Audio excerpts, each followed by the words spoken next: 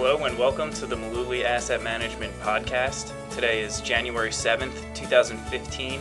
This is Brendan, and today Tom and I are going to talk about how even in good years the market pulls back. And it does pull back, and I think it kind of catches people off guard when we talk about this sort of thing. Yeah. I mean, a lot of people like to let recent events cloud their judgment.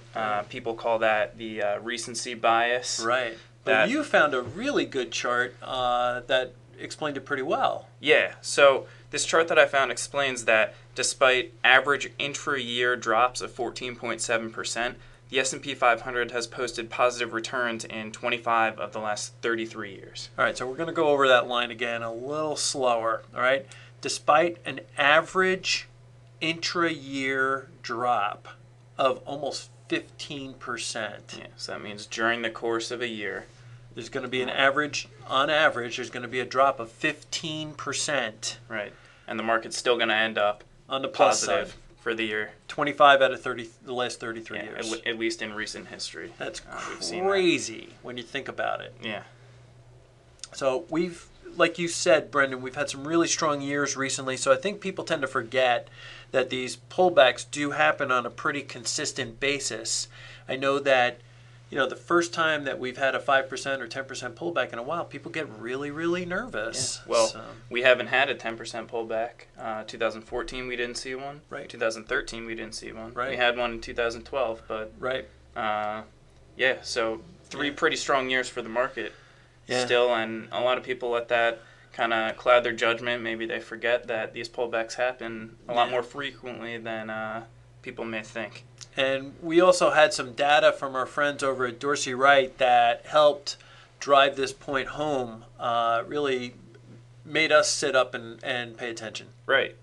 Since 1928, the S&P 500 has pulled back 10% 93 times. And if you do the math, that's over the course of 86 years. So more than once a year on average. Yeah, 10%. That's almost every single year. Yeah.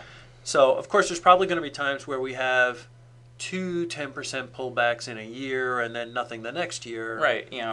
Averages don't always play out over the shorter term and, 1 year or even 2 year periods like we've seen the last 2 years. There's precedent for what's happened. We've seen no 10% pullbacks in the S&P 500 in 2014 and 2013. That's right. As well. And there's actually been periods during some pretty lousy markets, too, where this has happened. It took 4.5 years from March of 2003, that's when they were putting the boots on the ground, into November of 2007. That was pretty much the top of the market, where that 4.5 year period, there was no 10% pullback, and yet we were in a secular bear market at that point. Yeah. That's surprising to hear. It really is. Yeah. And also, another period where we didn't see any 10% pullbacks occurred from August of 1990 till October of 1997. So roughly 7 years there where we didn't have a 10% pullback at all. Yeah. 7 years. That's a long time. And that's in all these averages that we're talking about. So we can have stretches where 10% pullbacks don't occur. Yeah, but yet we've had 93 of them in the last 86 years. Yeah. So food for thought. So let's talk a little bit about something that might happen more frequently, like a 5% pullback. Right. They definitely happen more frequently than 10% pullbacks. So in fact, our friends at Dorsey Wright came up with a number that there have been, since 1928, there have been 298 times where the S&P 500 has pulled back 5% or more. That's almost 300 times in 86 years. Yeah, so that puts us at roughly 3.5 of those a year. Right? Yeah. So, even since the market bottom in 2009, we've seen 25% pullbacks. And, generally speaking, that's been a pretty good time to be invested. Yeah, if you think over the last 5 years, it's hard to remember that we've had 20 of these 5% pullbacks. So what's the message that we're really trying to drive home here?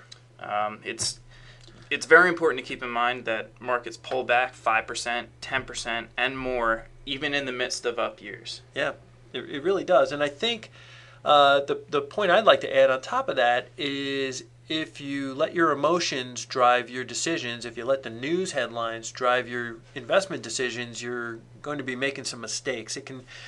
Getting emotional can really lead to some poor investment decisions. Right, and that's why we watch the charts and why we keep our emotions out of it. We stick to our system here, right. And we're not flipping out when all the headlines at Market Watch are doom and gloom when the market has pulled back 4 or 5%. Yeah, a lot of times, when the markets are pulling back, it's after a nice run up. And if you look at a chart, it looks like the charts are really just, as Tom Dorsey likes to say, they're just exhaling. Yeah. It really doesn't make any kind of serious damage on the charts. So when we talk about these charts and these other kind of investments, it's important to know that none of the securities that we mention in this podcast or any of our presentations represent a past specific recommendation of the firm. And it's also important to know that this podcast is not a recommendation to buy or sell the market or any of the securities that we happen to mention here.